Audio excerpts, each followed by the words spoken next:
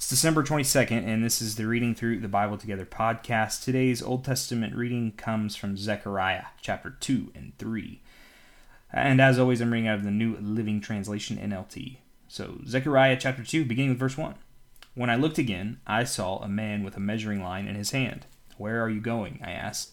He replied, "I'm going to measure Jerusalem to see how wide and how long it is." Then the angel who was with me went to meet a second angel who was coming toward him. The other angel said, "Hurry and say to that young man, Jerusalem will someday be so full of people and livestock that there won't be room enough for everyone. Many will live outside the city walls. Then I myself will be a protective wall of fire around Jerusalem, says the Lord, and I will be the glory inside the city. The Lord says, come away, flee from Babylon in the land of the north, for I have scattered you to the four winds. Come away, people of Zion, you who are exiled in Babylon. After a period of glory, the Lord of heaven's armies sent me against the nations who plundered you. For he said, anyone who harms you harms my most precious possession. I will raise my fist to crush them, and their own slaves will plunder them. Then you will know that the Lord of heaven's armies has sent me. The Lord says, shout and rejoice, O beautiful Jerusalem, for I am coming to live among you. Many nations will join themselves to the Lord on that day, and they too will be my people. I will live among you, and you will know that the Lord of heaven's armies has sent me to you. The land of Judah will be the Lord's special possession in the Holy Land, and he will once again choose Jerusalem to be his own city. Be silent before the Lord, all humanity, for he is springing into action from his holy dwelling. Chapter 3, beginning with verse 1. Then the angel showed me Jeshua, the high priest, standing before the angel of the Lord. The accuser Satan was there at the angel's right hand, making accusations against Jeshua. And the Lord said to Satan, I, the Lord, reject your accusations, Satan. Yes, the Lord, who has chosen Jerusalem, rebukes you. This man is like a burning stick that has been snatched from the fire. Jeshua's clothing was filthy as he stood there before the angel. So the angel said to the others standing there, take off his filthy clothes. And turning to Jeshua, he said, see, I have taken away your sins, and now I am giving you these fine new clothes. Then I said they should also place a clean turban on his head. So they put a clean priestly turban on his head and dressed him in new clothes, while the angel of the Lord stood by.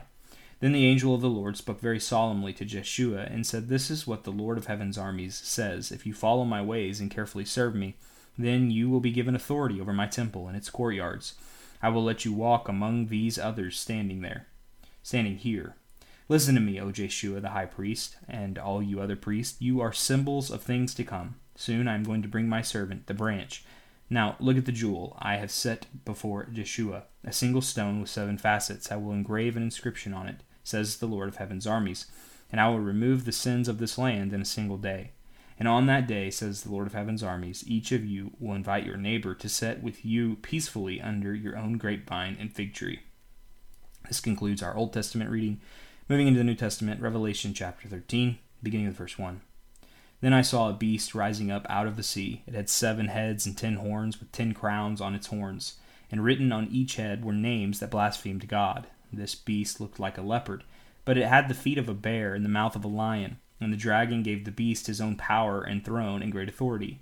I saw that one of the heads of the beast seemed wounded beyond recovery, but the fatal wound was healed. The whole world marveled at this miracle and gave allegiance to the beast. They worshipped the dragon for giving the beast such power. And they also worshipped the beast. Who is as great as the beast, they exclaimed. Who is able to fight against him? Then the beast was allowed to speak great blasphemies against God, and he was given authority to do whatever he wanted for 42 months. And he spoke terrible words of blasphemy against God, slandering his name and his dwelling, that is, those who dwell in heaven. And the beast was allowed to wage war against God's holy people and to conquer them, and he was given authority to rule over every tribe and people and language and nation. And all the people who belong to this world worshipped the beast. They are the ones whose names were not written in the book of life that belongs to the Lamb who was slaughtered before the world was made. Anyone with ears to hear should listen and understand. Anyone who is destined for prison will be taken to prison. Anyone who is destined to die by the sword will die by the sword. This means that God's holy people must endure persecution patiently and remain faithful. Then I saw another beast come up out of the earth. He had 2 horns like those of a lamb, but he spoke with the voice of a dragon. He exercised all the authority of the first beast, and he required all the earth and its people to worship the first beast, whose fatal wound had been healed. He did astounding miracles, even making fire flash down to earth from the sky while everyone was watching. And with all the miracles he was allowed to perform on behalf of the first beast, He deceived all the people who belonged to this world. He ordered the people to make a great statue of the first beast, who was fatally wounded and then came back to life. He was then permitted to give life to the statue so that it could speak. Then the statue of the beast commanded that anyone refusing to worship it must die. He required everyone, small and great, rich and poor, free and slave, to be given a mark on the right hand or on the forehead. And no one could buy or sell anything without that mark, which was neither the name of the beast or the number representing his name. Wisdom is needed here. Let the one with understanding solve the meaning of the number of the beast, for it is the number of a man. His number is 666. Moving into our Proverbs reading of the day. Proverbs chapter 30, verses 18 through 20. There are 3 things that amaze me. No, 4 things that I don't understand. How an eagle glides through the sky, how a snake slithers on a rock, how a ship navigates the ocean, how a man loves a woman. An adulterous woman consumes a man and then wipes her mouth and says, "What's wrong with that?" And finally, we will be reading Psalm 141 in a posture of prayer. This is the 141st Psalm, a Psalm of David, beginning with verse 1. O Lord, I am calling to you. Please hurry. Listen when I cry to you for help. Accept my prayer as incense offered to you, and my upraised hands as an evening offering. Take control of what I say, O Lord, and guard my lips. Don't let me drift toward evil, or take part in acts of wickedness. Don't let me share in the delicacies of those who do wrong. Let the godly strike me. It will be a kindness. If they correct me, it is soothing medicine. Don't let me refuse it.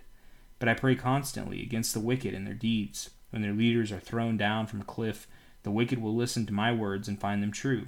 Like rocks brought up by a plow, the bones of the wicked will lie scattered without burial. I look to you for help, O sovereign Lord. You are my refuge. Don't let them kill me. Keep me from the traps they have set for me, for the snares of those who do wrong. Let the wicked fall into their own nets, but let me escape. Father, we do ask for your protection. And we thank you for your protection that we have in Jesus, the ultimate protection, the eternal protection that comes through him, not the fake protection or the temporal protection that comes in this life, but the fact that we will not taste death. Although we die physically, we will never die spiritually, and we have the hope to know that you're going to come back and fully redeem all that is yours, including us. And we praise you for this, Lord. Help us cling to that hope. It's in your name we pray. Amen. Well, thank you for joining me for today's reading, friends, and I do hope to see you back here tomorrow for another day of reading through the Bible together.